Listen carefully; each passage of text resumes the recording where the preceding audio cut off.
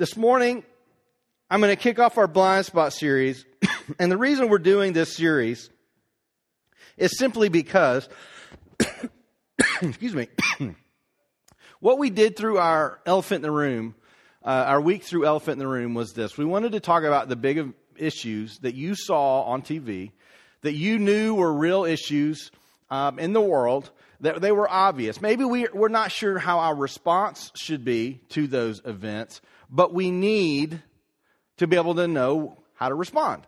And so we talked through some really big, very obvious things that we all are aware of, and if you watch the news at all, you have seen lately.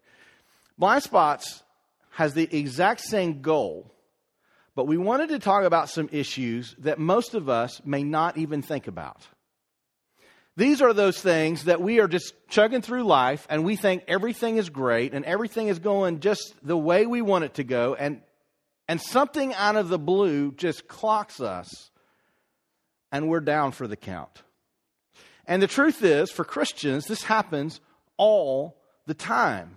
Not only does it happen all the time, right now we're going through a time where it's happening rapidly to Christians around our nation.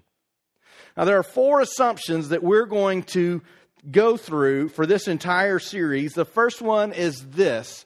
And this is the central message of who we are as the church, that we are made alive in Christ. We believe that without Christ, there is no ability for us to truly live, to truly know God, or to truly be able to follow in any way that really makes sense. Number 1, we are alive in Christ. Go ahead. I think we've got a slide for that, Ethan. There we go. Number 2, our second premise that we want to follow each of these weeks, that it is your and my collective mission to help others move from the same death to life that we've experienced. We are on a mission to help others do that too. Now, as a church, if we are not doing this, we are not the church. We may be a collection of people with similar beliefs, but if we as a collective group are not on mission to help lead people from death to life, then we are not the church, because that is one of the core missions that Jesus said, this is how people will know you are my disciples. The third one is this, that there is an enemy that is trying to keep us from this mission. There is a spiritual enemy that wants to stop both your life in Christ and your ability to lead others to life in Christ too. And we're going to talk about that quite a bit this morning. If we don't believe this enemy exists, then we will get blindsided all the time. And number 4, our fourth premise that's going to follow every week that we follow is this, that God has given us His Spirit to persevere no matter what we might encounter. So those are our 4 basic premises. They are all crucial for the church operating as it is supposed to operate.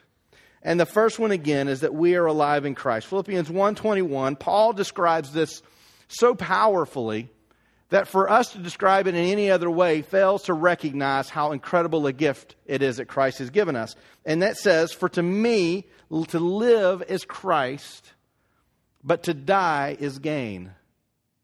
In other words, we all live for different things. You and I may live for our weekends. We may live for our hobbies. We may live for the things we like to spend our time doing. We may live for retirement. We may live for the grandkids.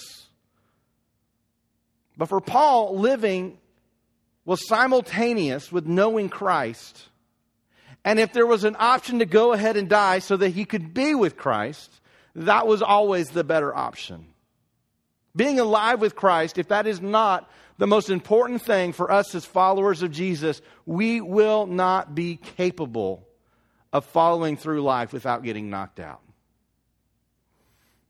We are alive in Christ.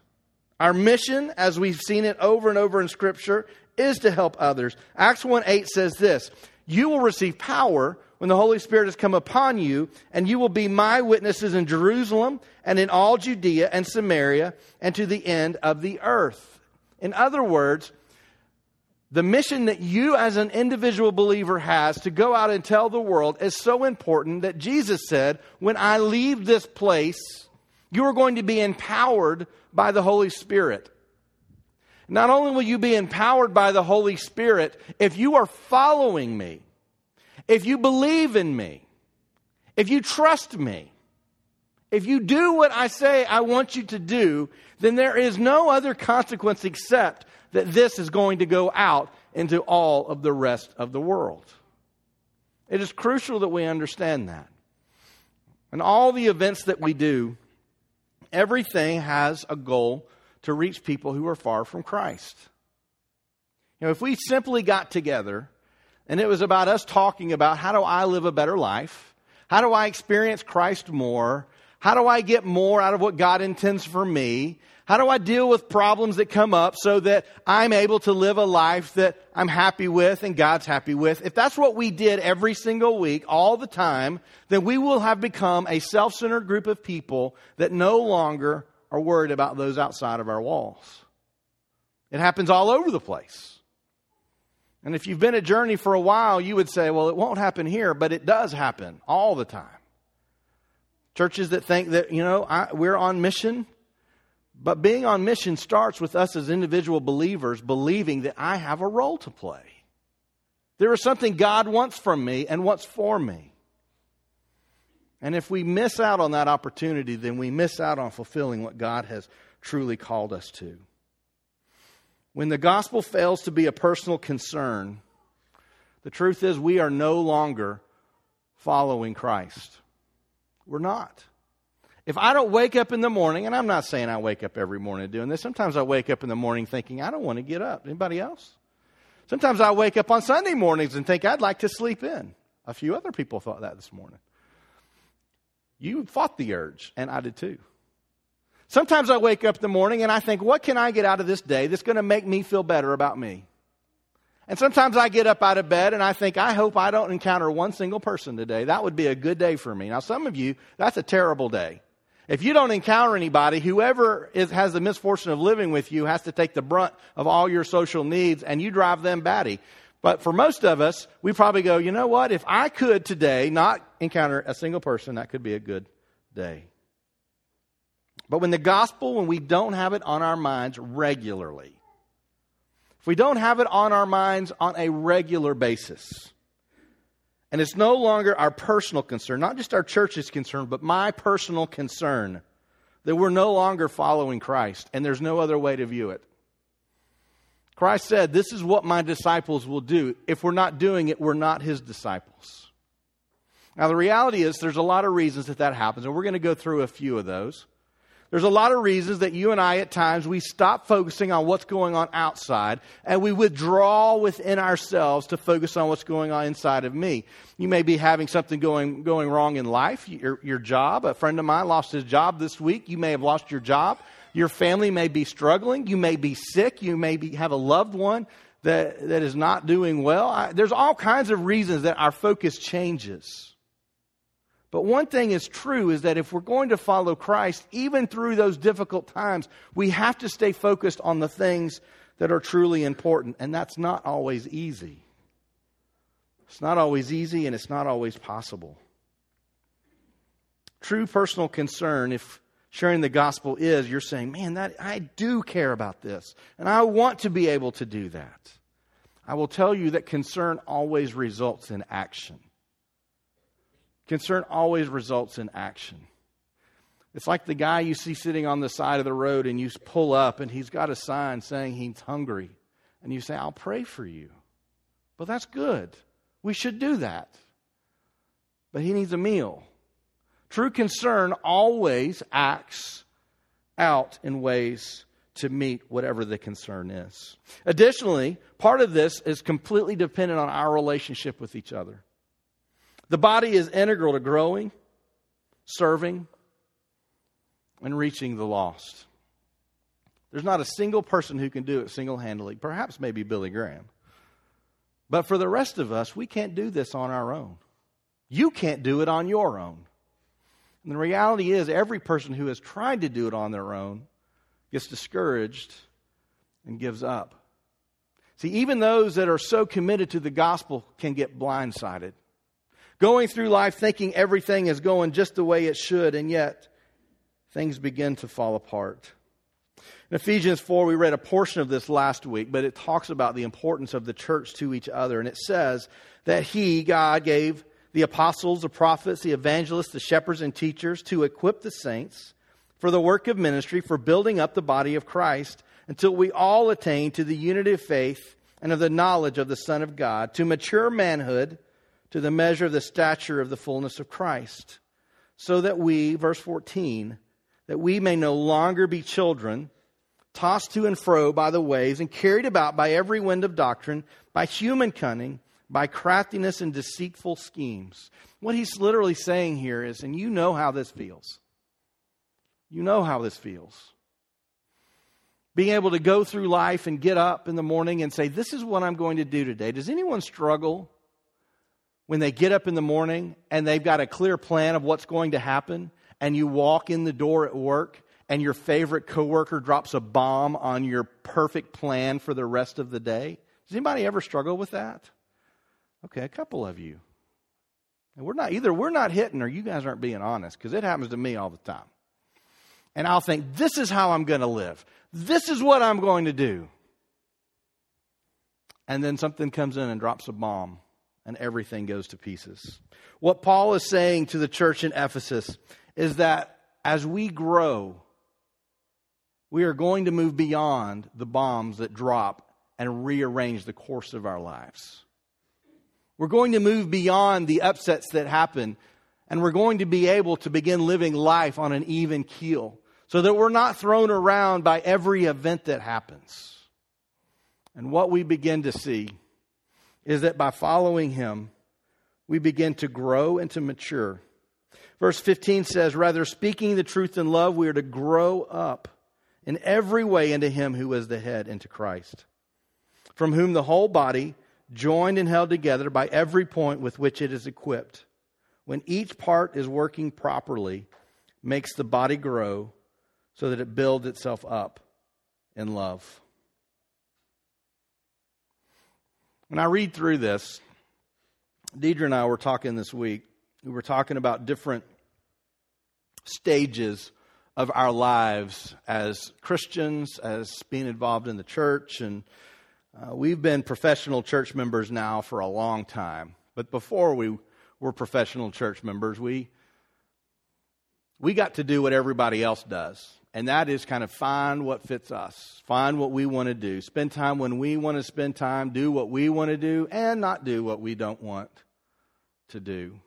And I remember early on, whenever, this schedule where we do church on Sunday morning and then nothing on Wednesday nights and nothing on Sunday nights, that wasn't the case when I was growing up. See, we had church on Sunday mornings, and then sometimes we had a couple of services, and if you sang in the choir, then you went to both services because you had to sing in both services, which would be the same if we had two services here for our worship team. Then we would come on Sunday nights, and I remember whenever I was probably about 7th grade, my mom made the mistake of letting me go to the library and getting a library book. And so I would go to the library at the church, get a library book, and it would have lots of pictures and whatever, and I would just read the book throughout the service because I sat in the service. And I was like, I just don't want to go again. And then Wednesday night would come, and it would be a little better because we would have our activities for kids and youth, and we would do all that. Normally, we would also do Monday night visitation. And so we would have that as a part of our week that we would take part of. And then there would often be something on Thursday nights. That was sometimes a time we would go play with other families. We would go to a gym and do stuff. And we would literally 4 nights a week be involved with the church. Now, when we started getting in our lives together, Deidre and I remember when we moved out from our parents' homes, we moved in together after we got married, and we started deciding what kind of church do we want to be a part of. We didn't want to do any of that stuff. I mean, Sunday mornings, we struggled to get up and go on Sunday mornings sometimes because, we were young and we had all kinds of things on our minds. But the truth is, as we've grown and as we've matured, we've recognized that there is something crucial about being in a community with people on a regular basis. Because oftentimes what ends up happening is we go the direction that the people we surround ourselves go. Wherever they go, If that's where we spend our time, that's where we tend to go. So if you stay around a group of people constantly that are always wanting something from you and rarely offering something to you, you end up being a not very happy person, right? And you start thinking, I need to be around a different group of people. Sometimes you go to work and you have a wonderful group of people to work with. And I've had jobs where I've had just people I loved working with. It was so much fun to go to work. And I've had jobs where I hated to go to work because I didn't enjoy the people I was around. What ends up happening is that you and I focus our time in certain areas, and we are influenced by the people we spend time with most. And if it is a group of people that has a positive effect on us, then we move in a positive direction. If they have a negative effect on us, we tend to move in a negative direction. Now, this is not new.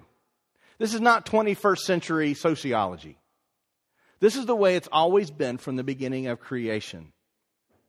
If you'll remember, after the fall, one of the things that God said when He began talking to Adam and Eve, He simply asked a simple question, and it was this: where are you? Where are you? See, up to this point, they had spent time every single day with Him.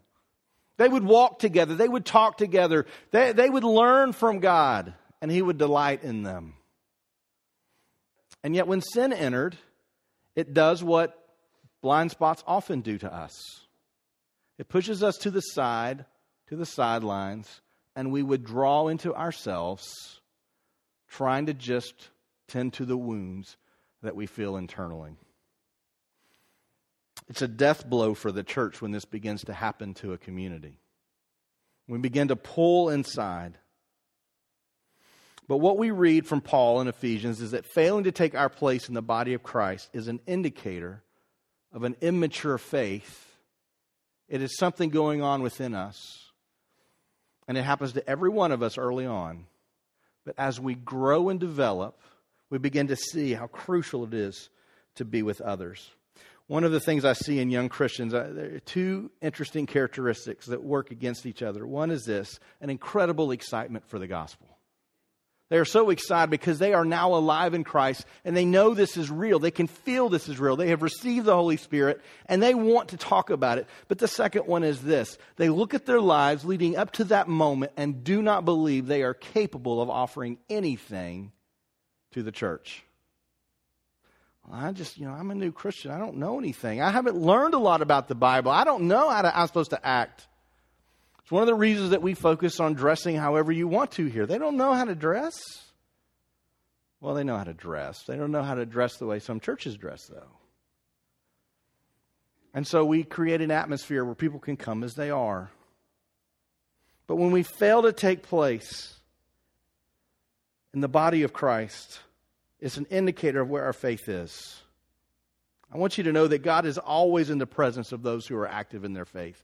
I don't mean that God is always active in the lives of those who are perfect, but those who are active in their faith. When we read Matthew 18:20, it says, "For where 2 or 3 are gathered in my name, there am I among them." Church doesn't have to be big. The church doesn't have to be perfect. The church doesn't have to have the best speakers. It doesn't have to have the best musicians. It doesn't have to have the best teachers, group teachers. It doesn't have to have the best kids ministry. It doesn't have to have the best building. It doesn't have to have anything but 2 people who are active in their faith. And that's where God is. Sometimes on Sunday mornings I come in and I just think, man, God is here. You can feel it, can't you? Some days we come in and we think, oh, I'm so tired. I don't know if I feel God today. And somehow we believe that God's presence is dependent on somehow us being in a place where He wants to be. If you are active in your faith, that is where God wants to be. If it is in your home and there are 2 of you, God is there. If it is in this place, God is here. And for those of you who are fortunate enough, if it is at your workplace, God is there. It's incredible how God wants to be there. And all of these things, The most wonderful things in life are the opportunities not only to know God, but to experience Him right now. Not just later, but right now. We hang our hat on this. You know, our ministry would be very different, and ministry in general would be very different if all we needed to do was get you in heaven. If all we needed to do was to get you in heaven, then we would have events all the time with highly motivational speakers and music that would make you cry, and you would think, I don't know why I'm crying, but I'm crying. I mean, the music just makes us do that sometimes. And then we would get you to sign a sheet, and we would get you to come up, and we would baptize you on the spot, and then we would say, we will see you in heaven. If everything was just about the time after we die. But instead, we have the opportunity to experience Him now. We have the opportunity to see what He's doing now. And what we also know is that you and I have a spiritual enemy who wants to distract us from staying focused on this new life. This enemy exists. You and I see it every day. We feel it every day. We may not be able to put a name on it. We may not be able to point it out in a crowd, but we can feel it. Right now, you know, we talk about politics every now and again, but what we see overall in people is not an excited state of mind right now. I don't know how many people have said on Facebook this week, I'm off of Facebook for a while because I'm tired of seeing all the politics stuff, right? We're seeing it in business, we're seeing it in churches, we're seeing it in families, we're seeing it everywhere where there is just this national depression setting in. And it would be easy just to say, well, it's just a time, it's just an event, it's just an election cycle. But it's more than that. Because we have an enemy that wants to steal the very wonderful things that God has given His Son so that we could experience. And so in those times of depression, what we see is what happens when bad things happen in your family. Withdrawing into ourselves. Sometimes we do it to survive. Sometimes we do it because we don't know what else to do. Sometimes we do it because we think we're protecting ourselves from further hurt and further pain. But when we withdraw, the enemy has won. When we pull back into ourselves, we let him have control. In John chapter 10, it says, so Jesus said to them, truly, truly, I say to you, I am the door of the sheep. All who came before me are thieves and robbers, talking about others claiming to be the Messiah. But the sheep did not listen to them. I am the door, and if anyone enters by me, he will be saved and will go in and out and find pasture. The thief comes only to steal, kill, and destroy. I came that they may have life and have it abundantly. Now here's where we have to let the rubber meet the road as believers. It's easy to talk about Jesus, and it's easy to talk about God. But do we believe that Satan is real? Do we believe that? So we don't talk about a lot here. We talk more about where God wants us to be. We don't have big, long sermons talking about Satan and demons and things like that. However, if we are to believe that Jesus is real, must we not also believe that Satan is real? If he is real, and we believe what is written in Revelation, if we believe what is written throughout the New Testament, if we believe what Jesus experienced in the desert, if those are true, and if they're not true, then how can we believe that the rest about Jesus is true? But if that is true, if he is real, what is he spending his time doing? See, I think for a lot of Christians, we have settled into a cruising pattern where we no longer are concerned with what the enemy is doing in the world. We are so wrapped up in what's going on in my life that we are immune. We are ignorant of what the enemy is doing around us. There are times that it seems obvious. There's a school shooting. There's a bombing. A plane has been brought down. Yes, we can see the enemy at work. But what about around us each and every day? What about what's going on in your coworker's life? What's going on in school? What's going on around us? Do we really believe that Satan is real? And if he is real, his stated mission is to keep you from knowing Christ. And if he is, to take your joy.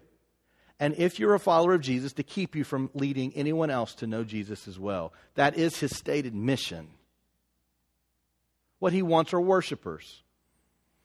But he's content with people not worshiping outright. He's content if he can distract people from the one who should be worshiped. Satan is content. He has been successful if he can just keep people away from God. If they can ignore Jesus. Or we can say it's all about our beliefs, but it's not about our practice. Do we believe that Satan is real? Do we believe that he does have some measure of authority in this world, at least for now? If we believe what Scripture says, then we must say, yes, we believe that is true. How can we believe in Jesus if we don't believe what Jesus says about the enemy?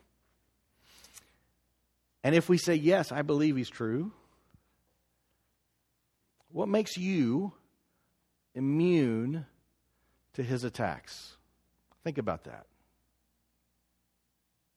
What makes you immune, off limits? What makes you a person that's going to be able to get up in the morning, do your whatever your thing is, go to bed at night, and do that day in and day out, and day in and day out, and Satan is going to say, that one's off limits? Can you point to a scripture that says there's anybody that will be off limits? We think, well, believers will be off limits. He won't do that to believers, and yet we read the story of Job, and we see that the enemy came to God and said, I want to sift this one. I want to torment this one. I want to see if this one's faith is real. And God said, go for it. Who of us is immune? And the reality is that none of us are immune. There's nothing that makes us immune to his attacks. And what the enemy is focused on, what he's depending on, is for you to lose focus. The enemy is depending on you to get distracted. He's depending on you to be looking at all kinds of other things in life. I know for me, sometimes what I'm focused on most in life is to not focus on anything in life, right? I love days like that. Yesterday, I got up and I had so much stuff I could do and so much stuff I didn't do. It was a great day. I did a few things. We took about 6 weeks of recycling to the recycling place, and so we recovered about 600 square feet of floor space at our house. I took the kids to go to the mall, which is a little bit of my own private hell, but for them, they had a good time, so we went and did that. I got to go hang out with Emma and her friend at Colony 13, and she hated that. Malia and Jonathan and I went and jumped on, well, I didn't jump because I would hurt myself, but we went and jumped on the bounce stuff over at the mall and played on the playground, which, by the way, the playground at the mall is not what it used to be. I don't know if it's OSHA standards or what, but apparently you cannot be about 3.5 feet off the floor anymore and be safe. We had fun. We came home and watched the game and got depressed. But we had a good day. My focus for yesterday was to not have a focus. And after a long week, many of you love those days where you can have a day to not have to focus on anything. But the truth is, you are focusing on something. You are spending your lives focused on something. It is impossible to live a life not focused on anything. Some of the things we focus our lives on are having fun. I like to focus on having fun. It's a good thing to focus on. But if we always focus on having fun, we will find those fun things better be free because we have nothing to pay for them with. Some of us are at a stage in our careers that what we're focused on right now is getting to retirement. And what all the political candidates are telling us is, well, good luck with that. Even when you get there won't be any money for you. And so this sowing of fear in us that we have to work harder for retirement and become even more singularly focused on retirement if we're ever going to experience it. Some of us are focused on our families, which is a wonderful focus. God wants us to focus on our families. It's an opportunity for you to see what is best for us and help each other grow, especially if you have kids. You help them grow. And so we're focused on our families, and that's good. But what if we're only focused on our families? See, a lot of times what ends up happening when we're trying to focus is we become so laser beam honed in on one thing that we struggle. And you're thinking, I don't know if that's true. I mean, it's good to focus. Well, here's what I want to do. I believe that we each need to have positive focuses, but we need to be aware of what's going on around us. So I want to play a little game. And I'm going to need a couple of helpers. I just need one helper for now. Preferably not an adult, because we don't want anybody to get hurt. Have I got a volunteer? Can I have one volunteer? Okay, let me sweeten the deal. I've got a prize for those that are willing to help me out up here. All right, come on up. Is that Maggie? All right, Maggie, come on up.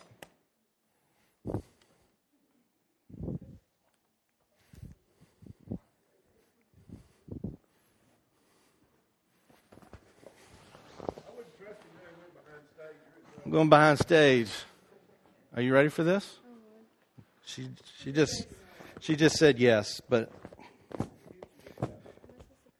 you're going to punch it in a minute. Not yet.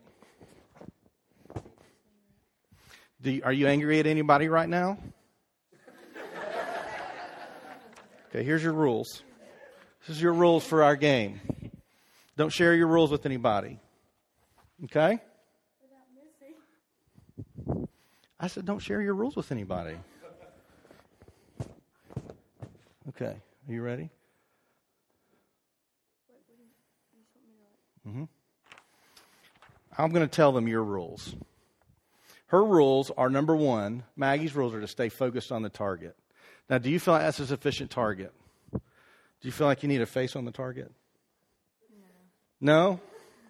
Because I have a face we can put on the target.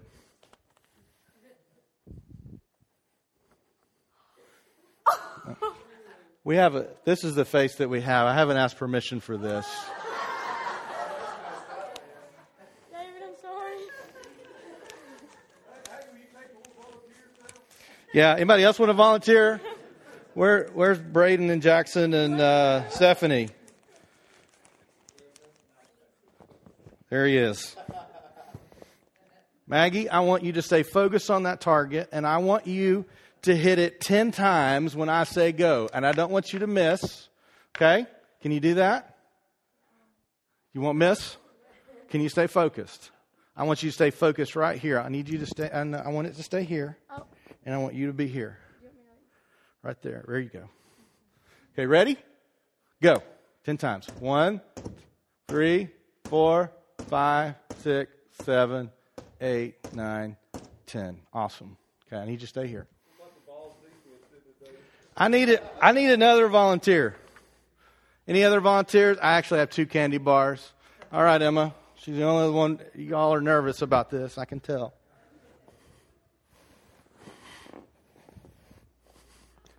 All right. Oh my God. You can't unvolunteer. Does she have to punch me? She's okay, I want to punch her. I don't want to punch her.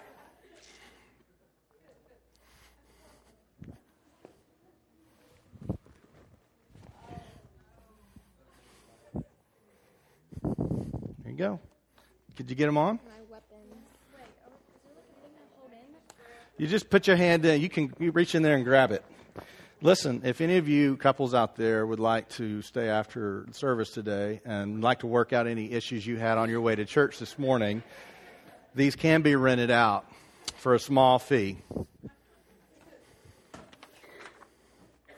All right, you know Maggie's rules. Here are your rules.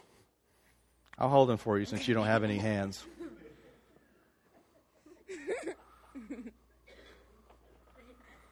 Did you read your rules? Do you understand your rules? Wait, okay, wait. Okay, well, just hold on to them. Now, we tested this out, Maggie, and it's harder to hit with the gloves. Leslie didn't think so, but I thought they were. Okay, your rules are the same. 10 times. If you can hit it 10 times, you get a candy bar. Okay? Right here. You ready? You can come right over here. Okay, ready? Go.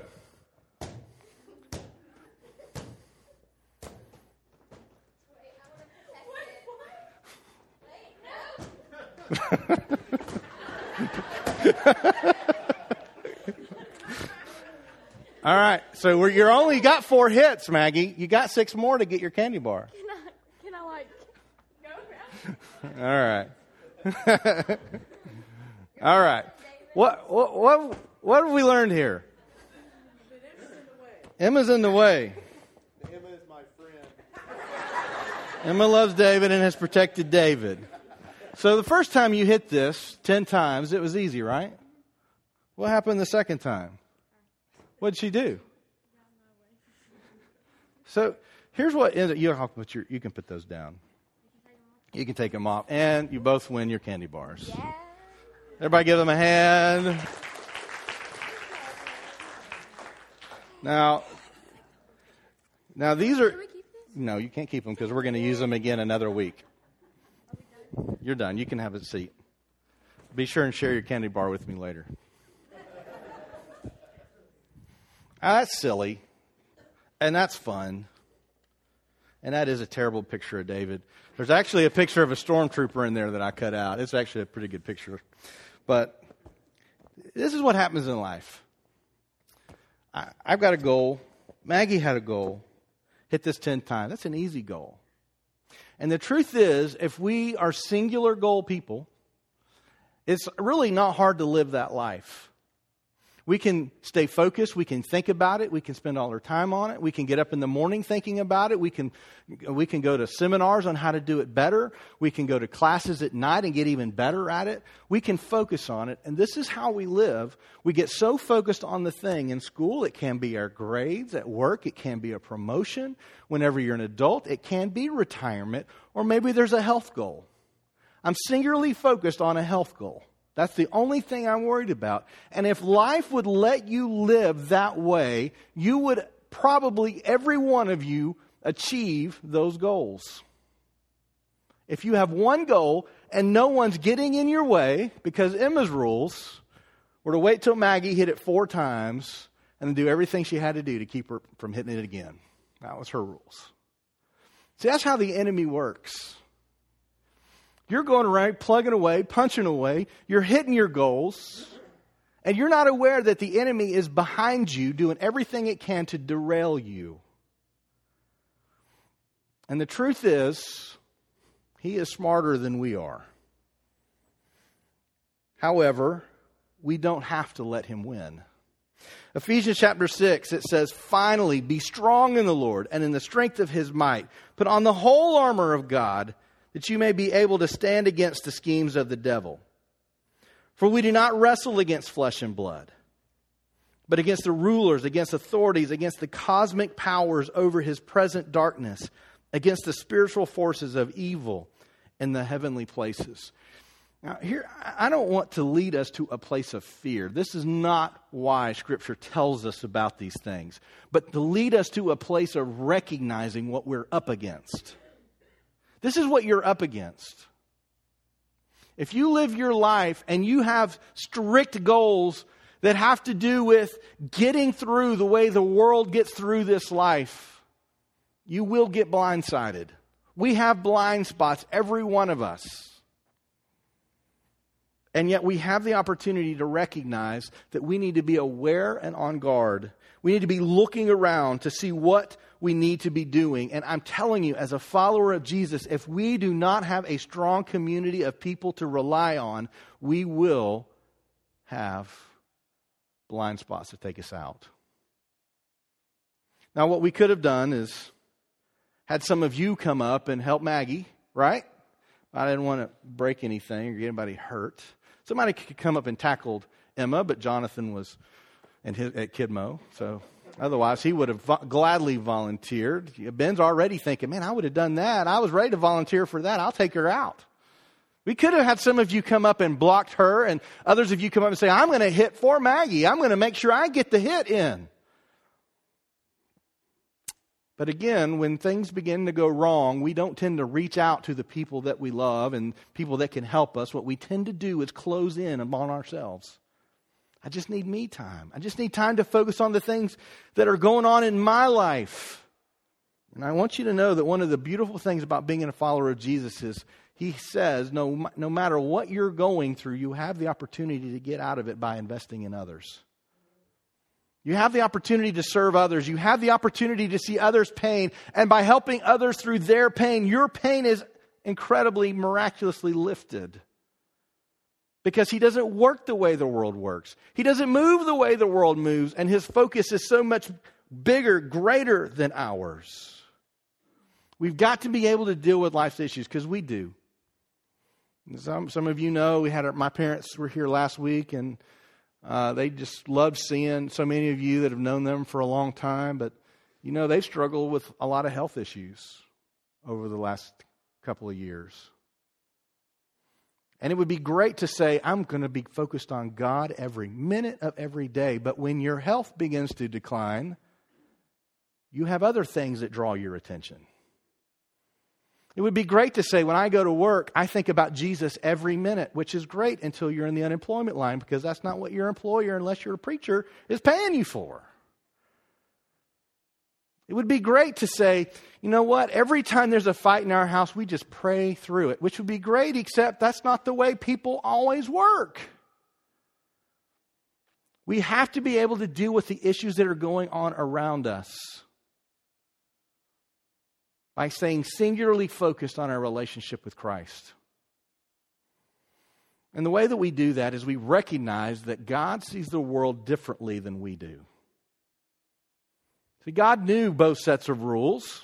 Not that God really cared about our little illustration up here, but He knew both sets of rules. Whenever you go to work, God knows the different rules you're dealing with when people say one thing to your face and a different thing behind your back. He can help you be steady through those relationships. God knows what happens when someone you care about or your own body begins to betray you and begins to fall apart. He can be there for those times. We have to see things differently. Here's what happens when we stay focused on non-eternal things. Number one, we change our focus from seeing as God sees to seeing what everyone else sees, and we begin acting as everyone else acts.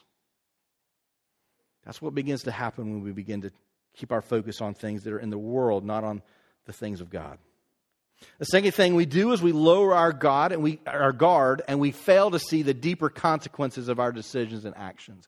In other words, I start backing out. I start drawing within. I start ignoring what God says. I'm not spending any time in prayer or study of His Word. I'm not talking to any of my Christian friends that could give me wise counsel. I'm just moving in, and I begin to become reactive based on how I feel at the moment, which is probably not good. And so when we begin reacting at that moment, we lower our guard and we start making decisions that have painful consequences. That's what happens when we're not aware of our blind spots. What we often see, and I see this so many times, that we no longer feel the imperative to know and follow Christ. One of the patterns we've seen here, and Scott and I talk about this from time to time, is we'll have people come in and their life is a mess, and we start a journey for people to come in and their life be a mess and for them to be welcomed and accepted. Not everybody that comes in, their life is a mess, but some are. And they come in and we invest and we do some crisis counseling and we look for some opportunities to move beyond whatever the issue is. And they get to a level of feeling better and then they disappear. And we don't see them anymore because life's good again. They came and life was bad. Life gets good again. Here's what we know. They're going to be back because that is not a sustainable way of living your life. I'm going to go to the ER, but I'm never going to address the long-term problems that I have. And that's what a community does for each other. We lower our guards and we no longer feel imperative to know and follow Christ. And once we do that, we are fair game. The enemy takes over. And what we end up doing in those times is we blame it on everything else, including God. and we start seeing our own failures as somebody else's fault. Not that we walked and put ourselves into this position. The implications of all this is huge, not only in your family, not only in your friendships, but it's huge in our church. Because what we tend to do here is we begin to separate ourselves from Christ. And we begin to separate ourselves from the body of Christ. See, when the body is not active, then what ends up happening is we no longer know who we can depend on.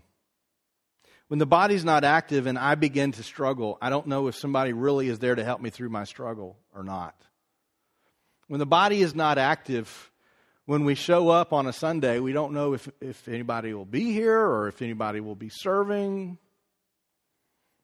When we're not active as a body of Christ, then we begin to get focused on ourselves and what's going on within me and what's meeting my needs rather than how am I impacting people around me. And I'm telling you, one of the most beautiful things about knowing Christ is the ability to be empowered to serve others. And whenever you begin to see God working through you, the kind of encouragement that deals with all the other issues we deal with in life, it's one of the most wonderful things about being a Christian. Hebrews 10:19, it says, brothers, since we have confidence to enter the holy places. In other words, we have the ability to walk with Jesus right now. Since we have confidence to enter the holy places by the blood of Jesus, by the new and living way that He opened for us through the curtain, that is through His flesh. And since we have a great priest over the house of God, let us draw near with a true heart, in full assurance of faith, with our hearts sprinkled clean from an evil conscience and our bodies washed with pure water. Let us hold fast the confession of our hope without wavering, for He who promised is faithful. And let us consider how to stir up one another for love and good works, not neglecting to meet together as is the habit of some, but encouraging one another, and all the more as you see the day drawing near. I can't tell you how many times we'll have a week and Deidre and I will be tired and beat down, or we'll just be wore out, and either we'll come here, we'll have our small group over, and people come around, and we don't voice those things just like you don't. We don't come around and we have a label on our shirt that says all the bad things that happened that week, just like you don't. But yet encouraging people. We have some of the most encouraging people I have ever known in my life in this church. Encouraging people come alongside and say, it's going to be okay. They come and just show love. And even if they've not addressed the specific thing that's going on in your life, you realize it's going to be okay. You begin to see that the body, when it works together, it helps pick us up when we're struggling. It helps pull us together when life has us down, when we're looking at an election cycle that everyone's depressed about. Whenever you're struggling in your family, but you don't want anybody to know what the struggle is. We begin to see what the body's purpose is. We have the opportunity to persevere. So here's what I want to end with today. I want to end with this, that God has given us His Spirit to persevere. They are the eyes to see the things in which we are blind to. They see all the perspectives when we see only one. And whenever our focus is singularly minded in one direction, He helps spread our view of vision so we can see what He wants us to be a part of. God has given us His Spirit to persevere. In John 14, it says, if you love me, you will keep my commandments, and I will ask the Father, and He will give you another helper to be with you forever, even the Spirit of truth, whom the world cannot receive because it neither sees Him nor knows Him. You know Him, for He dwells with you and will be in you. I will not leave you as orphans. I will come to you. Yet a little while, and the world will see me no more, but you will see me. Because I live, you also will live. In that day you will know that I am in my Father, and you in me, and I in you. Whoever has my commandments and keeps them, it is who loves me. And he who loves me will be loved by my Father, and I will love him and manifest myself to him. You know what I love about that passage? Is that God has promised us His Spirit that will be with us forever. He has told us if we will walk with Him, He will be with us. His presence will be with us forever. But you and I do not have to be perfect in order to experience this. We simply have to know Christ. God has given us a spirit to persevere. So how do we persevere? Some of you are here singularly focused this morning. You're struggling at home, you're struggling at work, you're struggling internally. Maybe you're struggling with your faith. I don't know. But you're struggling. I get it. It is really hard to think big picture stuff when you're struggling. It's really hard to think about where do I need to address different areas of my life when right now this is the thing. This is the thing that's driving me crazy, that's causing me pain, that makes me want to give up. Just some encouraging things I have found that when I get singularly focused and I begin to realize I'm moving away from my relationship with Christ. Number one is always spend time with God in Scripture and prayer. Always, always, always spend time with God in Scripture and prayer. If you're not spending any time with God in Scripture and prayer, you will never be able to see the world the way God sees it. You'll never see your life the way God sees it. You'll never move beyond the singularly focused life, and you will get blindsided every single time. Spend time with God in Scripture and prayer. If we aren't looking to see what God has to say, how do we even recognize how God may be working around us? A second thing is this. Spend time with Christians on mission. Those are the people that get it. They're living it out. That they see this is real. Spend time with those people. Let them encourage you into the place where you can walk confident in your relationship with Christ as well. Find those good role models. Find those people who have been where you are. If you're a young couple, find an older couple. If you're a young family, find an older family. Find somebody that you can walk with. Spend time with them. And see how they live their lives. And folks, we are that for many people. Develop a pattern of transformation by the renewing of your mind. This is perhaps the greatest thing. See, the whole reason that we get kind of old and tired and our relationship with God begins to fade is because we cease being transformed. Knowing Christ is all about transformation. It's about being made new. It's about taking all that you were and letting it go and being created as a new creation by Christ Himself. Develop a pattern of transformation by the renewing of your mind. I'm telling you, you cannot do this unless you spend a significant amount of time thinking through the deeper issues of life. If when you walk in the door, the TV comes on, and it's on until you go to bed, and then you sleep in as late as you can, and then you get up, rush out the door to get to work, and then you do your job, and then you come home and you flip on the TV again, and it's on until you go to bed at night, you have no time except maybe in the car. And even then, on the way to work, you're probably thinking about what you have to do. On the way back, you're thinking about what you didn't do.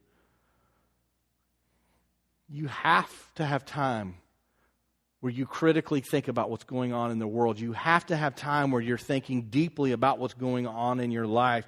You have to develop this pattern. Romans 12:2 says, "Don't be conformed to this world, but be transformed by the renewal of your mind, that by testing you may discern what is the will of God, what is good and acceptable and perfect." Develop a pattern of transformation. I'm telling you, if you will ask God to transform you, you will be transformed. If you seek God, you will be transformed. The renewing of your mind means that we stop seeing the world the way we have always seen it, and we let God expand our minds.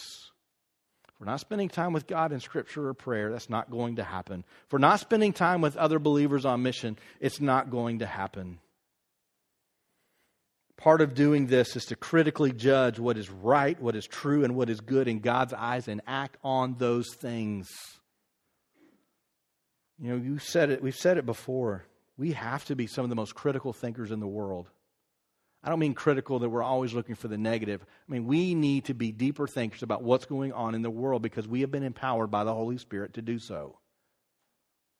One of the tools that the enemy is going to use is going to be to continually distract you so that you no longer stop and really think about what's happening, and instead you just respond how everybody else responds, and you go along with the crowd because that's what they're doing, because we've not stopped to think about what is good and what is right.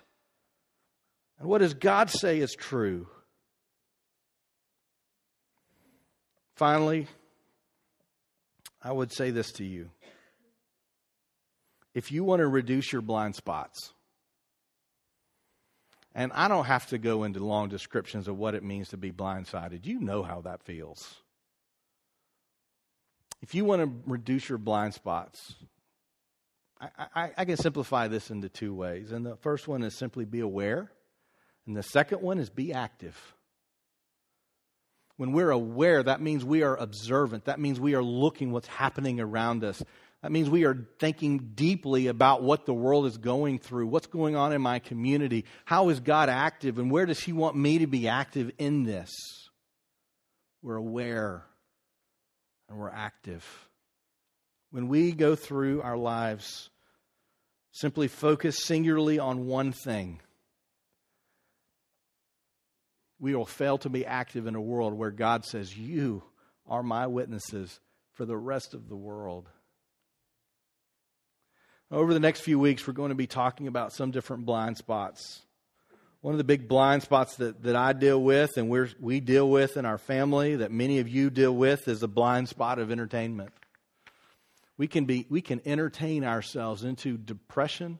We can entertain ourselves into a place where we are ignorant of what God is doing. We can entertain ourselves so that the world goes on and we have no voice whatsoever in it. We're going to be talking about some of the struggles that we have within our lives and those blind spots that tend to wipe us out. We're going to talk about relationships that tend to blindside us, and where we think we're moving forward, we get our legs knocked out from under us. Over the next 5 weeks, we're going to hit a different topic each week, and I hope you'll be here, and I hope you'll bring somebody with you. For today, as you leave, it is crucial that we as the body of Christ operate together and we don't let those singularly focused things in our lives draw us apart. Because it is together when we most experience the presence of God and the power of God in our lives. Would you pray with me? Father, God, I thank you for so many wonderful things you've given us. God, I thank you that I'm a new creation. Everyone in this room has given their heart to Christ as a new creation. I thank you that the old is gone and that the new has come. Lord, I pray that you would help us, many who are struggling with things going on in our families and our health. As we are struggling, trying to know how to take the next steps in raising children, or trying to know, is this the place I'm supposed to be right now? I thank you that you are a God who gives us direction, that you can see everything with 20/20 accuracy. I pray that you would help us to see the way you see instead of living the way the world lives. I pray for those in this room that you have empowered to do incredible things, and yet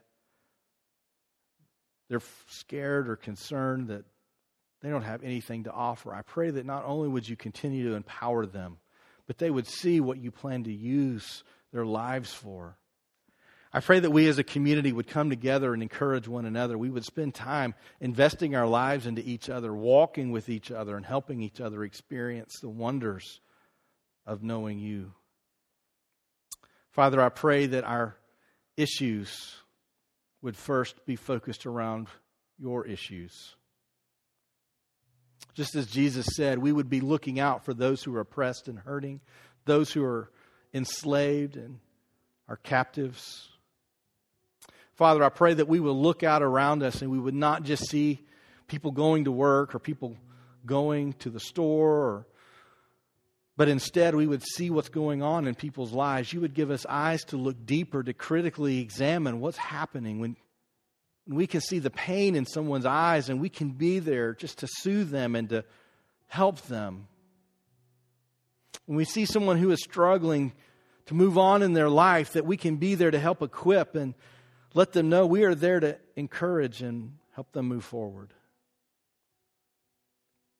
I pray that our eyes would be open so that we can see those people who today are struggling because they want to know Christ, but they feel like they're just not good enough yet.